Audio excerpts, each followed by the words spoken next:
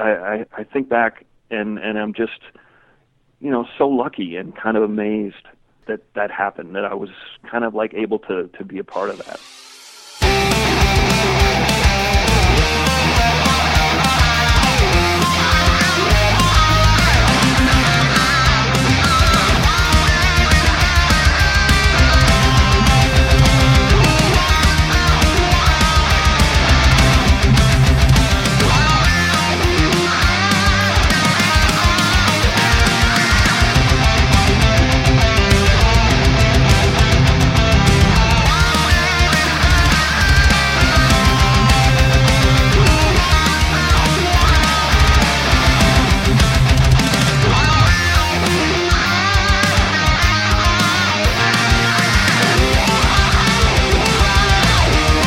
Hi everyone, this is Kevin Eastman, co-creator of the Teenage Mutant Ninja Turtles. I'm thrilled you're listening to me here on Turtle Flame. Good morning, Turtles fans. It is our great pleasure to bring on our show again Jim Lawson. He's a renowned artist and writer for the Teenage Mutant Ninja Turtles. He's been kind enough to grace us with his presence once again. Good morning, guys. Good morning. Good morning. Thanks for joining us again. Oh, my pleasure. We got so much we want to talk about. First of all, it's just awesome to have you back and everything. And first of all, we wanted to talk about, you have a really cool project that I think you've just finished up. It's on Kickstarter right now. Would you like to tell us all about that? It's on Kickstarter. It's about halfway through its campaign right now, so I think it's got like 10 or 11 more days. And the name of the project is A Walk Through Dinosaur Land. And what it is, basically, it's a story. There's only two characters in it, this kid, Matthew, and this guy, John. And it's kind of like a theme park type setting. And these two guys walk through Dinosaur Land and kind of like witness and observe the evolution of dinosaurs. So it starts off with like early life in the Cambrian seas, and then goes up through, crawling amphibious life, crawling onto the land, reptile, beginning to lay their eggs on land. That was a big thing. The dinosaurs climbing up into the trees. I guess that was actually before the actual dinosaurs. I think they were called archosaurs or archosaurs before that. So yeah, it goes all the way up through the time of the dinosaur, ends at the extinction event at the end of the Cretaceous period. And it's meant to be kind of entertaining. There's a story there, however, kind of scientific-y a little bit. That's not really a word, but that's what I just used. So you're supposed to learn something and be entertained at the same time. That was my goal, at least. That's awesome. Obviously, your art style, I mean, even in the Turtles comics, when you see dinosaurs, I mean, it just shows that you love dinosaurs. I mean, just the attention to detail and everything. So I got to ask you, first of all, what got you into dinosaurs in the first place? I don't know. That's a good question. I have this horrible memory, and I have vast tracts of my childhood that are blanks, and that really frustrates my mother tremendously. However, one vivid memory I do have is me as a little kid sitting on my grandfather's lap, and I had this back then in the old days. They had these encyclopedia sets you could buy, and my folks had bought a set, and so we had all the volumes. And I don't know how many there were, 15 maybe or something like that. And my favorite one was probably the dinosaur one. And I can remember my grandfather reading, me, all this information about dinosaurs. And, I've just always loved them and thought of them as fascinating. And that's, being a comic book guy, you can have dinosaurs in anything you want. And so I've just kind of embraced them again. It's been a lot of fun. I love them. And yeah, in my old work with the Turtles, I was lucky. There were Triceratons. Pete was a big dinosaur fan as well. So, he and I would kind of commiserate, and, I'll always have him in probably anything I do from this point. If fans out there get sick of them, I apologize, but it's not going to stop. I think it's fun. Awesome. So, speaking of that, I mean, were you a big fan of Jurassic Park when it came out? Oh, yeah. Yeah, I was blown away by that movie. I just thought it was wonderful. Did you see there's a new one coming out? And there's a new one coming out. Jurassic World. Yeah, Jurassic World. It's the dude from the Chris. What's the guy's name? Isn't he Chris in it? Pratt? Is it Chris Pratt? Chris Pratt. Yeah. Is he going to be in that? I'm not sure. Yeah, maybe. Oh, man. Oh, man, awesome. I hope I'm not wrong. But for some reason, I think he's in it. I'll have to ask my kids to back me up on that. Speaking of, you mentioned the character John's going to be in this series. Is that the same John from Dragonfly? This is a really weird thing, is that I had this cast of characters that appeared in Dragonfly, and I got a little bit of flack about it from some of the guys in the studio. Oh. That they thought John being a turtle guy, I don't know if I told you guys this before, but John being a turtle guy, I think there was kind of this attitude that maybe I was trying to exploit my relationship with the turtles or try and like coattail myself into, by using a turtle man. And I just loved him. And, if I think about it myself, because I felt kind of bad about this, I'm like, did I really do it? If, for example, Dooney or Berger, if they did a Turtle Man in their comic, would I feel the same? Like they were trying to steal ideas from Mirage? And, I don't know. I came up with John because I wanted this guy to be wicked strong. I knew they would be living in the time of dinosaurs. I wanted him to be able to survive in a fight with a dinosaur, take on a dinosaur. So I needed him to have kind of like armor, I guess. And so the turtle thing kind of seemed like a natural. So I went ahead and did it. Okay, blah, blah, blah. So here we go. Dragonfly was done, and I wanted to do the Dinosaur Land thing. So, and I like this guy, John. So against perhaps my better judgment, I used him again. And I think it's cool. I think it came out kind of neat. However, like I said, there's kind of this little black cloud hanging over him as a character. Mm-hmm. And that was part of my decision not to do any more Dragonflies. Really? And, yeah. Well, I'll tell you, just from a reader's perspective, I never felt that way. I never felt like that was a ripoff at all. If for the listeners who've not read Dragonfly, first of all, it's an amazing comic book. I loved it. It's got its own feel to it. It's not a Turtles knockoff or anything like that. There's some funny parts to it. There's some serious parts to it. There's magic. There's aliens. There's dinosaurs. Yeah. I mean, it's everything. And I never once even thought, oh man, he's ripping off the Turtles. Well, I really appreciate that.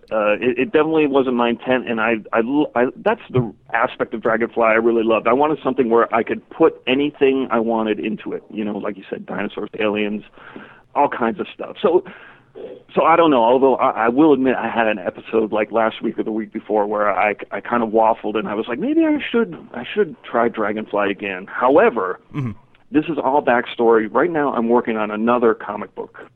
Really? It's another idea of mine. It's funny. It's a story I wrote maybe 10 years ago and didn't do anything with, and I picked it up and rewrote it again. And I actually started working on it. I don't know how much time I'm going to be able to devote to it to get it done, in a relatively short period of time. It might take me a while, but here we go again, you guys. I took characters from Dragonfly, or at least characters I was familiar with, and alter them slightly. So there's the first page opens up, and there's this big dude walking, and he looks a lot like John. I'll admit that. And there's this woman in it. She doesn't look like Dragonfly. She's probably the most different of the characters in the book. But once again, I've got the little talking dog in there. I loved him.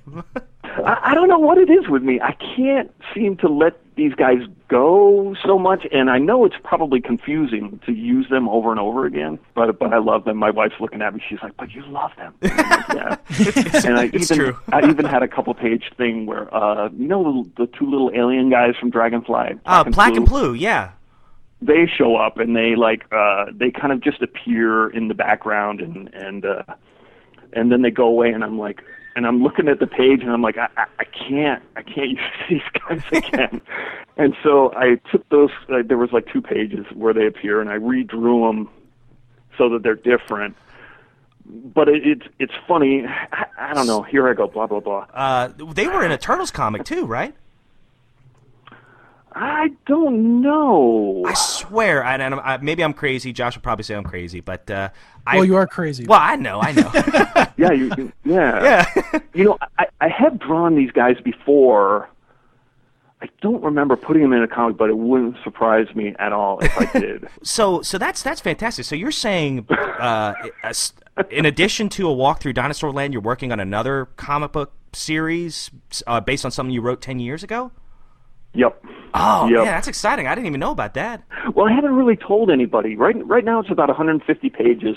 Wow. The title of it right now is called The Sordid Land. That's SORDID. And we'll see when it comes out. You know, I would love to probably kickstart it or something. Well, when you do, you're going to have to be back on.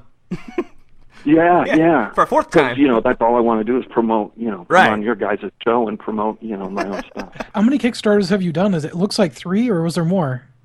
No, this is actually my second one, Josh. Yeah.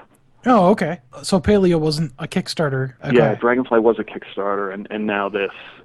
Okay, but it looks like you were funded on Dragonfly, obviously, and then it looks like you've met the goal for a walk through Dinosaur Land. Yeah, nice. It went really well. It got funded, I think, like a week and a day. Wow, that's great. I put it up, and it's funny. A walk through Dinosaur Land. I had actually sold that to a publisher, and had a contract and everything, and they were actually going to print the book. They do a lot of kind of like natural history type stuff. And then I got a email from them one day to call them, and they broke my contract. Yeah, they actually lost funding for a bunch of their projects, and the guy said, thanks, but I've got to let you go.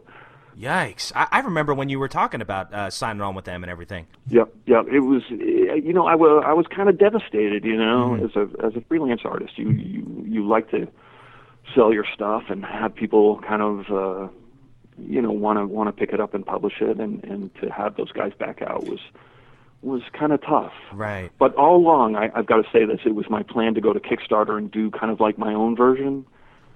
Theirs was actually going to be colored, and, I was like, well, I'll go to Kickstarter, I'll do a smaller format book and in black and white, and, I actually wrote a separate ending that was going to be my quote-unquote Kickstarter ending, and they were going to do the more quote-unquote normal ending. So now that it's a Kickstarter-only book, I'm just going to include both endings in the Kickstarter. Oh, that's awesome. Yeah. So, as far as the rewards go, can you kind of explain a couple of the rewards for for fans if they choose to pledge? Yeah, it's that's always something I kind of struggle with, but it's like typical. There's like a PDF version of the book. There's an actual physical copy of the book, I think signed. Then there's like a physical copy of the book with a sketch on the inside front cover, and then I'm including some of my old Paleo comics with one of the reward levels, and then there were 3 upper levels where I actually included original art. I did 3 kind of like dedicated pieces of art as rewards, and guys, those things went on the first day. So that definitely, if I do another Kickstarter, I'm going to really kind of like focus on the original art aspect of it, because that's a good way to make money, and people seem to really dig that stuff. So absolutely. Yeah. Was it difficult to find someone to be able to print the books for you in a way where you could make it affordable for yourself and for backers? Like, was that a challenge, or do you have an existing relationship with someone that you normally use? You know what? I used a printer with Dragonfly who I was really happy with, and I reached out to them to get quotes, because that's kind of basically what you have to do, and I never got a response from them. So I don't know what's going on. So just recently, this past week, I reached out to a printer that did the old Turtle comics, and they got back to me. However, I found this place online that's really substantially cheaper, and I might end up going with these guys. I checked out all the reviews. It seems like people like them a lot. They're a company in Illinois, I think, but, the printing is done in China. I was kind of hoping to avoid that, but, they're just so much less money that I might try going that route. Well, awesome. Well, yeah, definitely check that out. We are going to send a link in our show notes for all you listeners who want to check out Walk Through Dinosaur Land. It looks fantastic. Some of the artwork that we've seen so far. Can't wait to see it. I'm so happy to see John again. So it's going to be an awesome series. For those of you big fans of dinosaurs or Jim Lawson's work in general, I promise you won't be disappointed. This looks amazing. So I had a quick question, Jim, for Dragonfly. For those of us that missed it, is there a way for us to get a hold of Dragonfly? Yeah, absolutely. You can contact me directly. It's james.lawson31@aim.com. And you can just reach out to me. I've got plenty of Dragonflies still. So great. Shifting gears a little bit to the Turtles for a little bit. First of all, the last two interviews that we've had with you, which were so much fun. I mean, I learned so much from just talking to you, and it's just, to me, it's so exciting to podcast and to talk to the people who created these awesome stories, that I grew up with. We had a couple listeners, reach out to us and just let us know how much they enjoyed how nice and approachable you were, and how friendly you were as far as just divulging information about the Turtles and everything.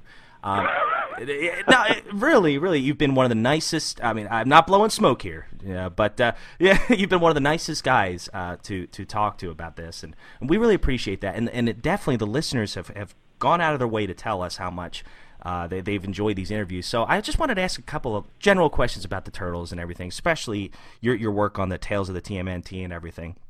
And my brother-in-law, he brought up a really, really cool question. He came over to my house, I'd say about a month ago, and I was just going through all my Turtle comics and everything. Of course, I was talking up The Path and everything, still my all-time favorite. He wells up every time it comes up. I'm telling you, I'm a big wuss. But I was showing him another issue. I was like, oh, this is another Lawson right here, and it was issue 5 of the second volume of the Tales of the TMNT. It was Blind Faith. Do you remember that issue? Oh yeah, I do. Oh man, well, I showed him this one, and I said, "Hey man, read this one," because I remember reading it 10 years ago when it first came out, and I remember how great it was. I said, "Hey, read this one and let me know what you think." Well, a day later goes by, I get a text from my brother-in-law. He's like, "Dude, that was amazing," Wow. Yeah, and he's like totally sold on your work, and he actually had a question for you. Regarding that comic.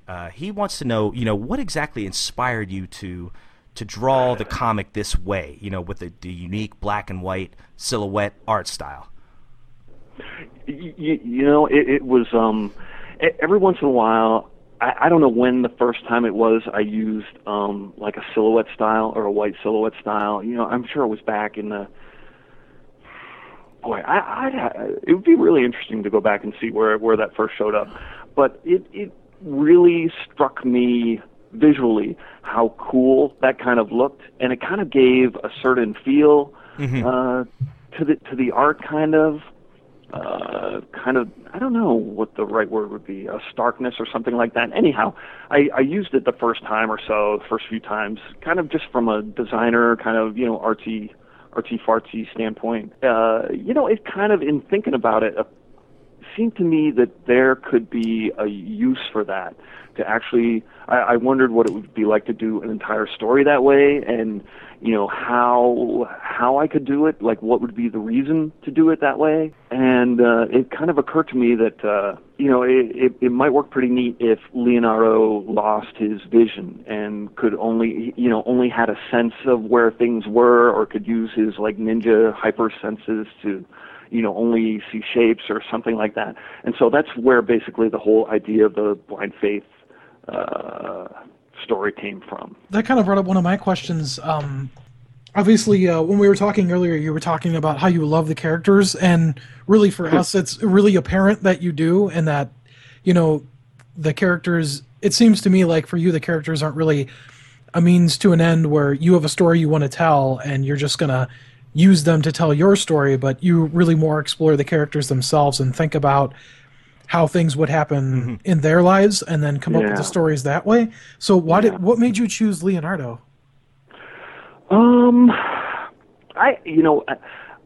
among the four turtles, I've probably found him the most fascinating. I think, his kind of role as leader, I don't think he really declared himself leader or had this super strong kind of bossy personality where he was going to take charge and boss all the other turtles around. It was kind of, I don't know what I want to say, thrust upon him, or it just, ended up more or less naturally him. And I've always thought it was really, really interesting what that would be like. The struggles and the responsibilities that would come along with that. And I've always thought that was really kind of rich fodder for, storytelling. Well, that's the thing for me. Like, when I first, growing up, I didn't like Leonardo. I mean, he was my least favorite turtle because I always thought, especially because I grew up, the first thing I saw was the cartoon. He's the goody two-shoes, always trying to please Master Splinter and all this stuff. Right. I was always a Donatello guy. But, and I'm not just saying this because you're here and we're doing this interview with you, this issue really got me thinking about Leonardo and thinking about all the extra burdens that he has that I don't know if this particular characterization of him's ever been explored before.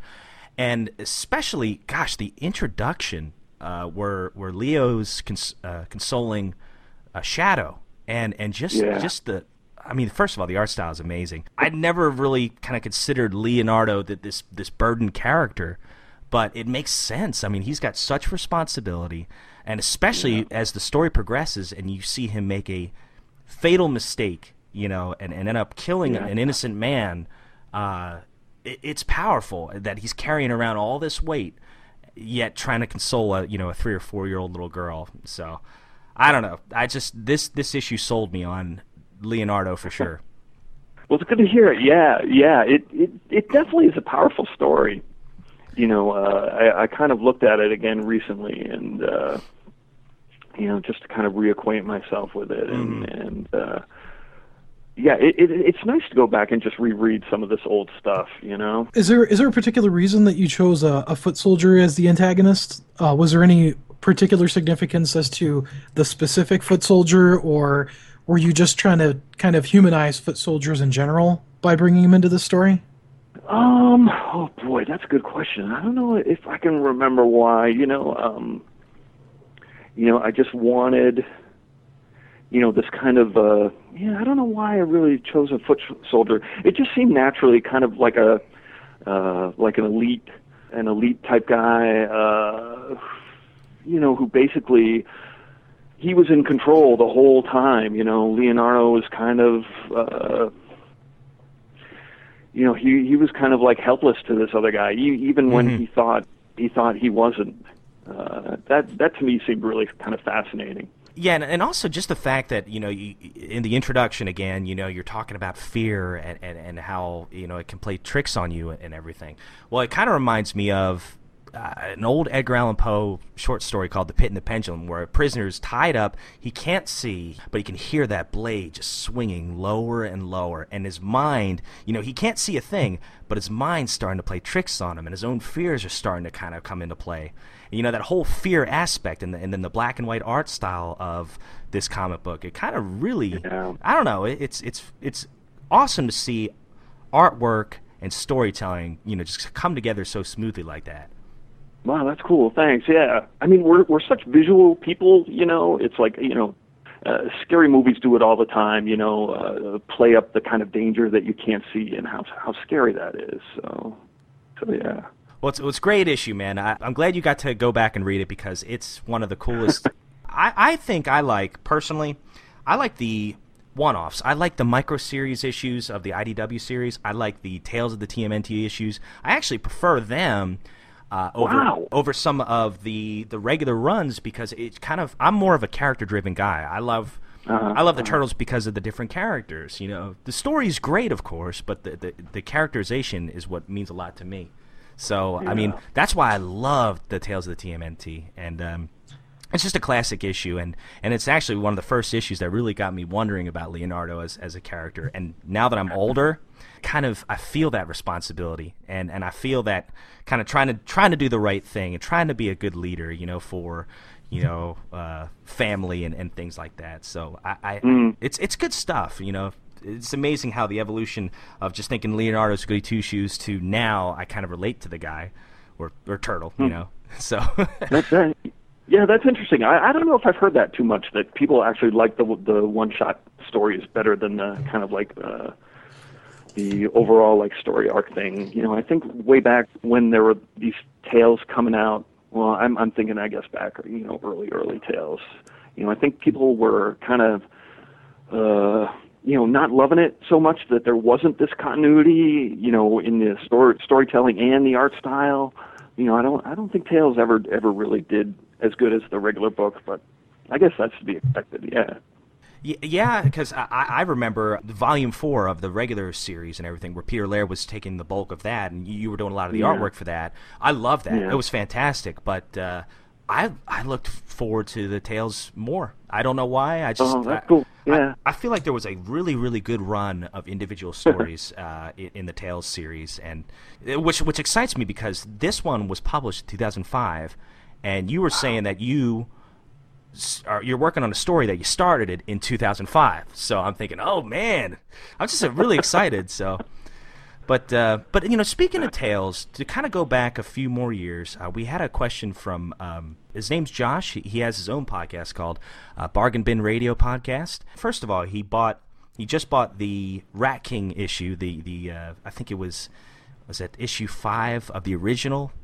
Tales of TMNT, the classic Rat King debut. Yeah. And he loves it, and he says no one can touch your art style when it comes to the Rat King. It's the truth. And then he says he just had a general question and wanted to know if you'd ever wanted to work in animation in any way. Yeah, I kind of thought that would be really cool. So the answer is definitely yes. I mean, especially when I was younger, I always thought it would be great to animator. I know it's a hell of a lot of work, but it's just seeing your characters actually like moving and alive. That to me just seemed like it would be the best. So the answer is yeah. Have you ever considered maybe like an interactive adventure game instead of maybe a cartoon?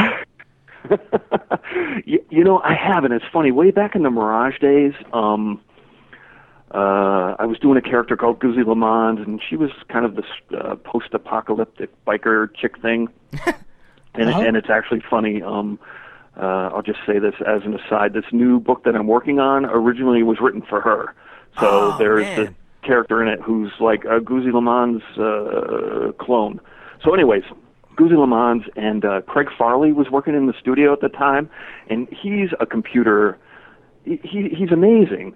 And so I was bugging him, and I was like, let's make a Guzzi Lamond game. And she's walking through this kind of post-apocalyptic landscape, 3/4 view, and these kind of like dune worms kind of come up out of the ground, and she's got to shoot them, and blah blah blah. And we'll put like some mutants in that too. And I actually did a bunch of the I guess production art for it, and it never really went anywhere.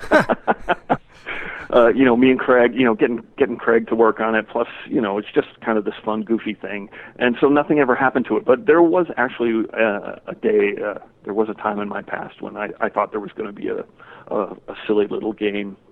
Oh man! Well, that's interesting. Would you consider reviving that if you had partners to help you with it?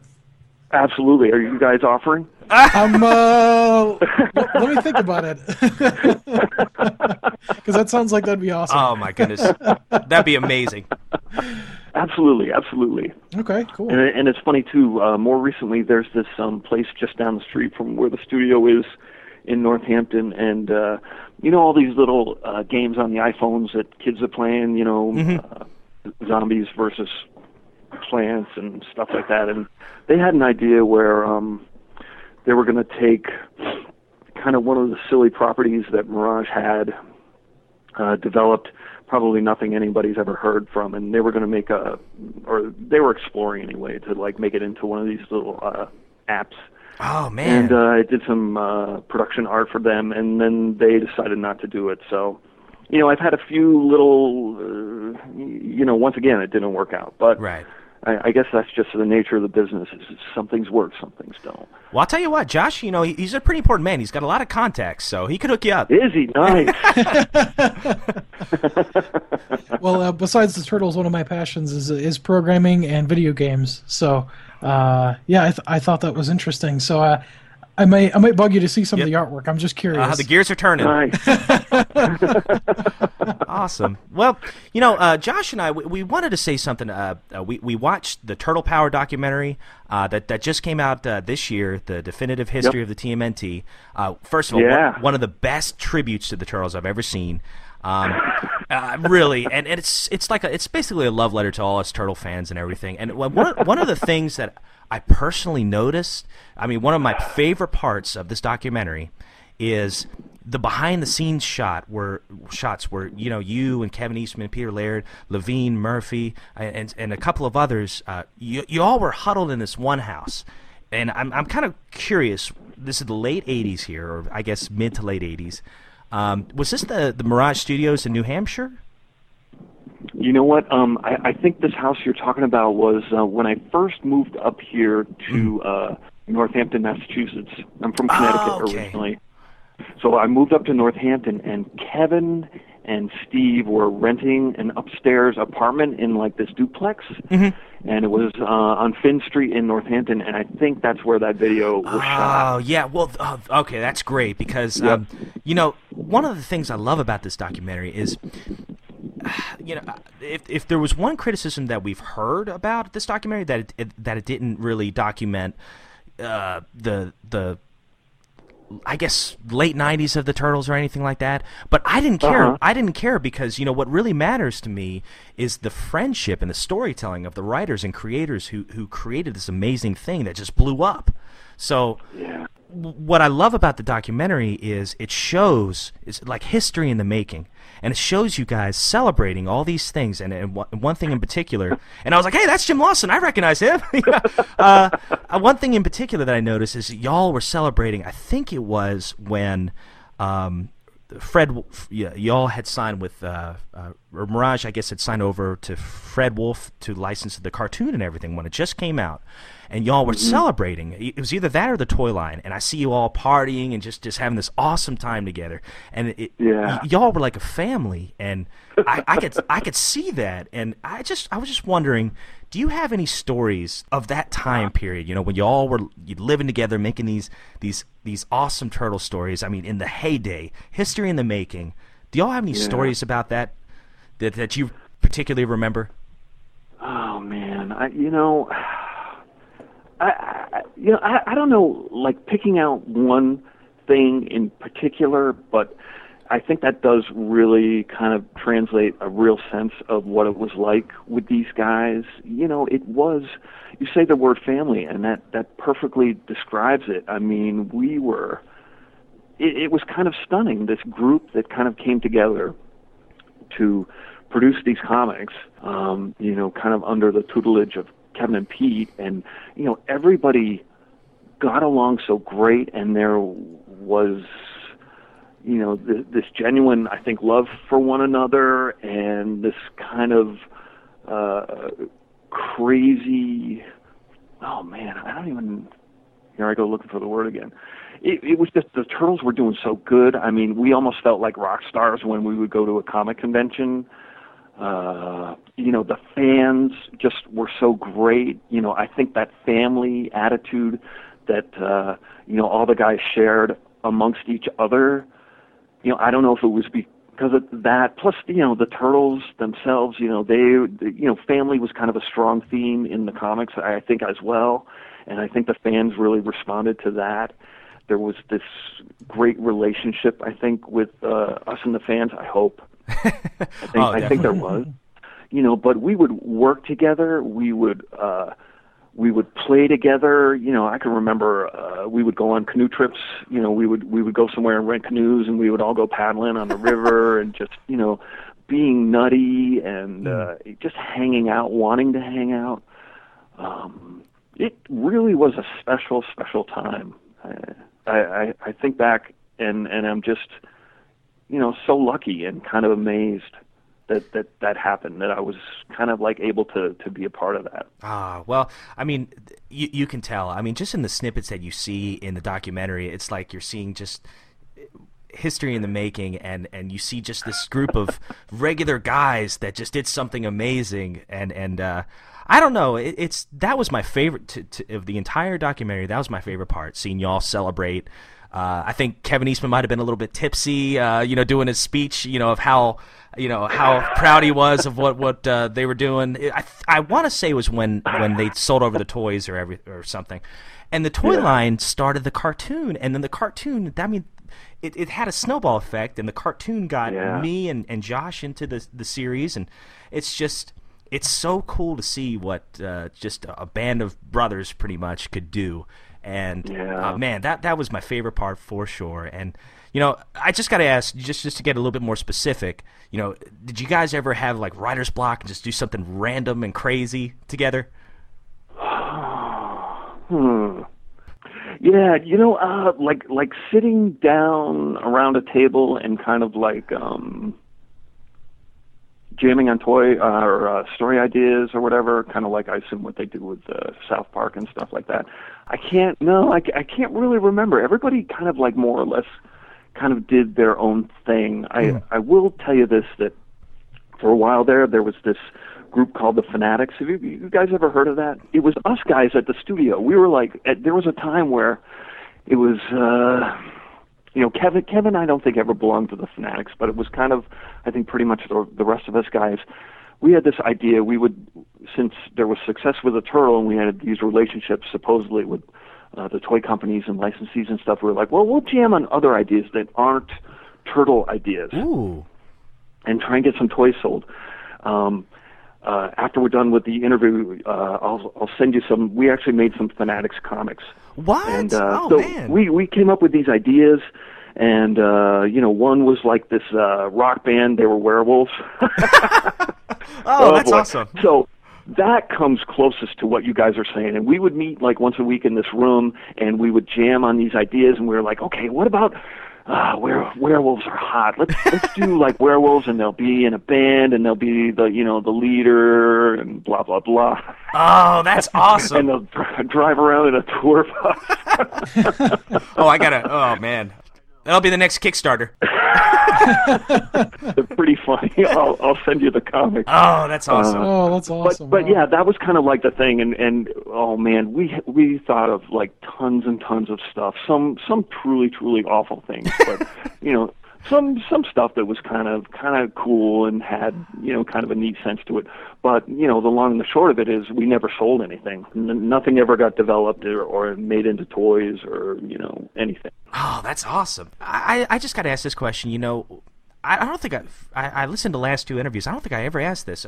Was there a particular comic that you loved growing up that kind of got you into? I know you majored in illustration, so was there a particular comic that really inspired you to go that direction? I read comics when I was a kid, but when I was young, when I was like, a teenager, mid-teens, whatever, I probably more or less got out of them. But, comics I can remember reading when I was just a sprout were, I was really into Spider-Man, kind of like Werewolf by Night. I loved Swamp Thing was a big one. I loved that. Back then in those days, there were these comics. I don't even know who published them, but they were called cartoons. Have you guys ever heard of those? And it was about cars, obviously. And there were artists in there whose work I really was influenced by. I think Dwayne Bibby was one guy. Who else? Oh, there was these guys, I don't even know if anyone's ever heard of them. There was another guy, John Larder, who I can remember really loving his stuff when I was a kid, and I would try and copy him. But one particular comic, I don't know. I would read Creepy. Oh yeah. When I was a kid, yeah. Well, but little snippets of stories kind of like are there in my memory, but nothing that really jumped out that was kind of transformative to me.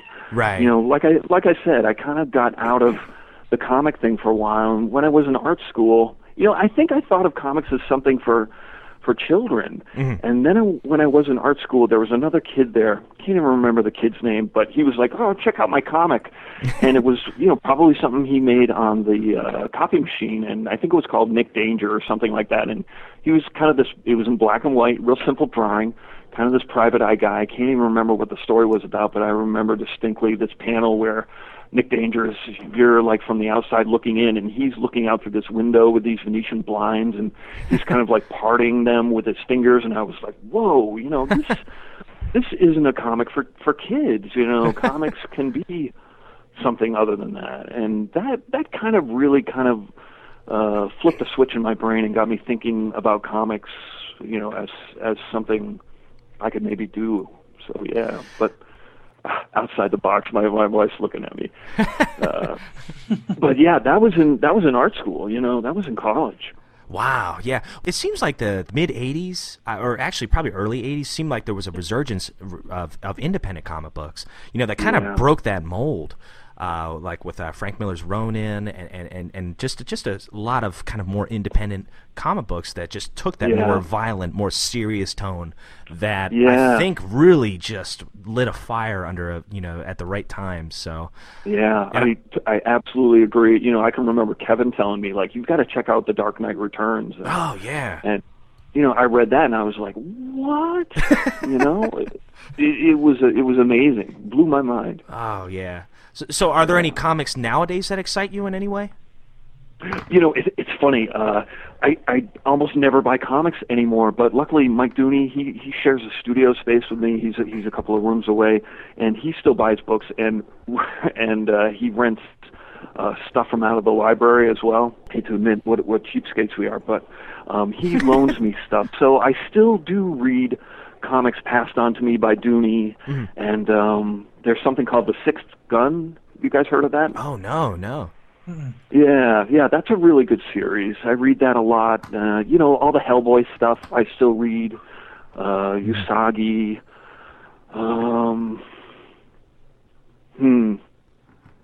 As I'm looking at my bookshelf here, I've got all the Bone comics. Oh yeah, they're good. Dooney gives me a lot of stuff that graphic novel-y type stuff. And he's like, oh, I heard this book is good, check it out. Boy, but I can't even remember the name of the last thing I read. Are there any, like, mainstream series that you kind of always liked a little bit? I know you mentioned Spider-Man. Spider-Man. Are you a Batman fan as well or anything like that? Or? Yeah, honestly, the frustrating thing to me is, like, how it's constantly, like, changing and being rebooted and stuff like that. I find that a little hard to grapple with. Like, I don't know what the deal is with Batman anymore. Is he still the real Batman? Is he, the other Robin? Batman? I find that really tough. I guess I'm getting old. I relate to that, though. I'll go into a comic book store and I see all these different versions of the Batman comics. Not I love Batman. I do. I just want some consistency. I want to know where to start so I can follow a run and totally understand what's going on without something being reset or rebooted. Right. Occasionally Dooney passes on to me, like, X-Men comics and stuff like that, and it's the old X-Men from the past hanging out with the new X-Men, and then there's it's just too confusing. Yep, I can relate. Yeah. So have you gotten a chance to read any of the new IDW Turtle comics? You guys, I'm kind of kicking myself because I started off reading the comics, and kind of liking them, and then I think there was like this kind of I think they went to the neutrino planet or whatever the neutrinos are, and I was like, I could tell my interest was starting to like drop, and then I stopped. And a few of the fans I've talked to have said it's actually pretty good. But I haven't been following. I haven't been keeping up. How about you guys? Oh, I love it. I absolutely love it. Really? I'm not current on what's currently happening in the story, but I keep picking up the issues because I know I'm going to want to get to them. But I know I've read the first probably the first 5 issues, and it drew me in immediately. So I still have a lot to catch up on, but I know they've kind of been branching out with a few, I guess, other series, like they had the Utrom Empire. I don't know if you've seen that. That was really cool. They just did like a Ghostbusters spinoff as well, which was like a tie-in, and I was like, oh, I have to buy this. I haven't seen that yet. And then there was a Turtles in Time one, so I'm not up to date on all of those. I'm buying them, but I haven't read them yet. But the IDW series, I guess, the reboot, how they're kind of they're rebooting and taking the story in a little bit of a different direction, but it's familiar enough. And since personally, just as a Turtles fan, I'm like, well, if Kevin Eastman's redoing this reboot, I guess it's okay because, since he was there at the beginning, it's not like he's trying to reinvent the characters completely. But I haven't read them recently. At least, I mean, not the new issues. Yeah, I've got to check them out. I mean, it probably is something I like reading the the trade paperbacks. So that I can read multiple issues at a time and kind of follow along. So I've got to go back and check that stuff out. Yeah, the first one is Change is Constant, and I think that's the first 4 or 5 issues in a hardback book. It's really good. Yeah, oh, wow. yeah. Okay. Well, they also what I like about the new series is they introduce a lot of beloved characters like Bebop and Rocksteady from the cartoon. They're finally in comic book form. They have also incorporated the Technodrome as well. But what I also like is they've not only taken the original origin story, they've kind of put its own spin on it, almost as a reincarnation story. Which to me makes it so much more. When Splinter refers to his sons, they're literally his sons. That's not just a Japanese saying like my sons. It means more. I remember. Yeah, that was decent. And I know Josh's favorite issue was the Neutrinos issue, which I was like, "Are you crazy?" No, take off. No way, it was. I know it. But one thing for sure, I would love to see you as part of the IDW series, and that kind of leads into my next question here. If IDW were to approach you with a micro series, where you could write, just like Tales of the TMNT, where you could write about one particular character, whether it's a hero or a villain, who would you choose to write about and why? Oh man,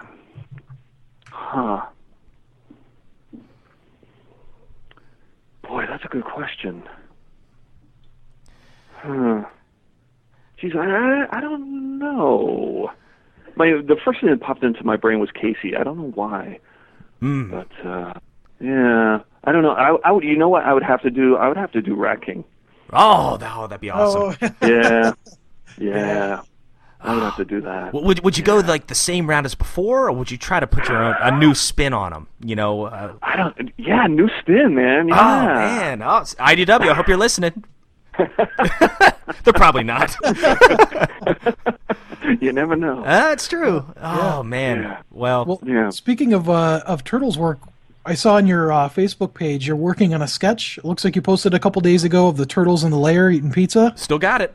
Yeah. It looks amazing. Is that for a particular book? Is there something new coming along, or is this just for fun? That's just a commission drawing. Some dude wrote me and asked if I just draw the 4 turtles with Splinter hanging out in the sewer, watching TV and eating pizza. Those were the instructions, and so that's what I drew. I didn't put in the TV, but it's funny. I just inked that yesterday. Wow. Thanks for sharing that. That's awesome. Yeah. Yeah, and that's going to be a color piece. I actually got some comments where people were like, "Oh, make this into a print," and I might do that. Who knows? Well, let us know if you do. Yeah, we'll buy it. Okay. Yeah. I hope to do some shows this year. Boston. I hope to do Boston. I want to get back into doing shows more than I have. And actually, there's a show in Louisville that contacted me that wants me to appear there, and I might do that. Oh, how far is Louisville from you? Oh gosh, at least 4 or 5 hours, I'd say. Oh yeah, it's worth the drive, though. I'll tell you. Josh, you got to come down, man. Well, I don't know, Jim. If we show up, you might not get any rest. Yeah, I don't know. I'm not a big show guy. I don't travel around too much, so it's pretty rare. I'll probably do a few this year, but. So do you still get just every now and then? Do you still get like an email from a fan just saying how much they love your work, or of course you get your commission requests and everything, but do you just get like still get a lot of outpour of praise from Turtle fans? Yeah, nice. I do. I can't say I get a ton, but it happens maybe a few times a month. Wow. But yeah, it's nice to hear, that you've kind of had an influence on somebody. Oh, absolutely. Well, you've had a huge influence on us. I mean, just the fact that you've given us the time of day 3 times now. So, I mean, that's something special in itself. I never thought when Josh and I started this podcast, I never ever thought we'd get to talk to, to you and to a couple of others as well. I mean, this whole podcast has been from a Ninja Turtle fanboy. It's been a dream come true because I've gotten to meet some people, and you're always afraid to meet your heroes because you're always afraid. Oh no, what if they're a jerk? That'll ruin. Like I could not go back to any of the comics that you did if you were a jerk. But it's so nice and kind of like what I was trying to say earlier. You're nice personality. You're easy to talk to, and you mentioned how you guys try to be there for the fans. There's something special about the Ninja Turtle franchise because every person that I've talked to that's associated with the Ninja Turtles has been so friendly, so laid back, so appreciative of the fandom and everything. I just can't thank you enough, Jim, just for coming on again, for what you've done for the Ninja Turtles, for what you continue to do. It's just a blessing to do this show. It's an honor, and we thank you so much for being on again, man. Wow, well, you're making me blush here. But, I'm sorry, I get emotional. Thank you guys, I really appreciate it. Yeah, it's my pleasure. Well, we really appreciate all the comics and stories that you've been able to share with us, and we're definitely looking forward to all the new stuff that you're doing. And anytime you have any updates or want to share anything with us, or just be badgered by us again, you are more than welcome. We'll find you to come back on the show. We'd love to have you on. Sounds great. Well, thanks, Jim. Have a good day, man. Jim. Okay, guys. Enjoy your weekend. All right. You too. Stay warm. Okay. All right. See ya. In this day and age, who could ask for more? The crime wave is high, with muggings mysterious. All police and detectives are furious. Wow, that was awesome. Yeah, I think that was the longest interview we've ever had with him. I think it was. We had so many more questions. Like, I feel like the good thing is, if he's willing, we could interview him like 10 more times. Oh, I'm telling you. He could be a recurring guest. He could be a co-host. Oh my gosh. Doing well. You got a couple cups of coffee in you? I had 4 cups this morning, so I could probably vibrate through the wall. Oh, that's awesome. Yeah, we'll try to get you on your way in a half hour and stuff. But okay, well, we'll see how it goes. Awesome. Yeah. Jim might get bored and just cut us off after 5 minutes. Like, all right, I've had enough.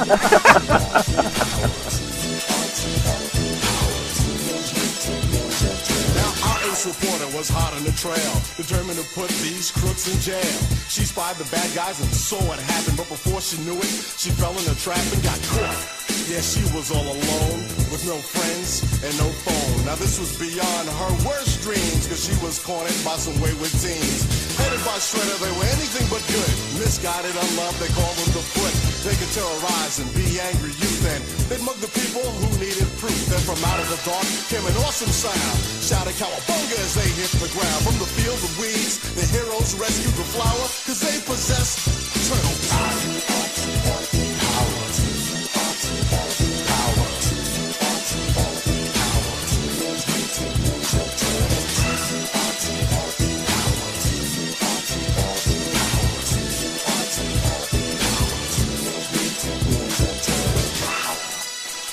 Stand for what you believe in and find the strength to do what's right. That's turtle power.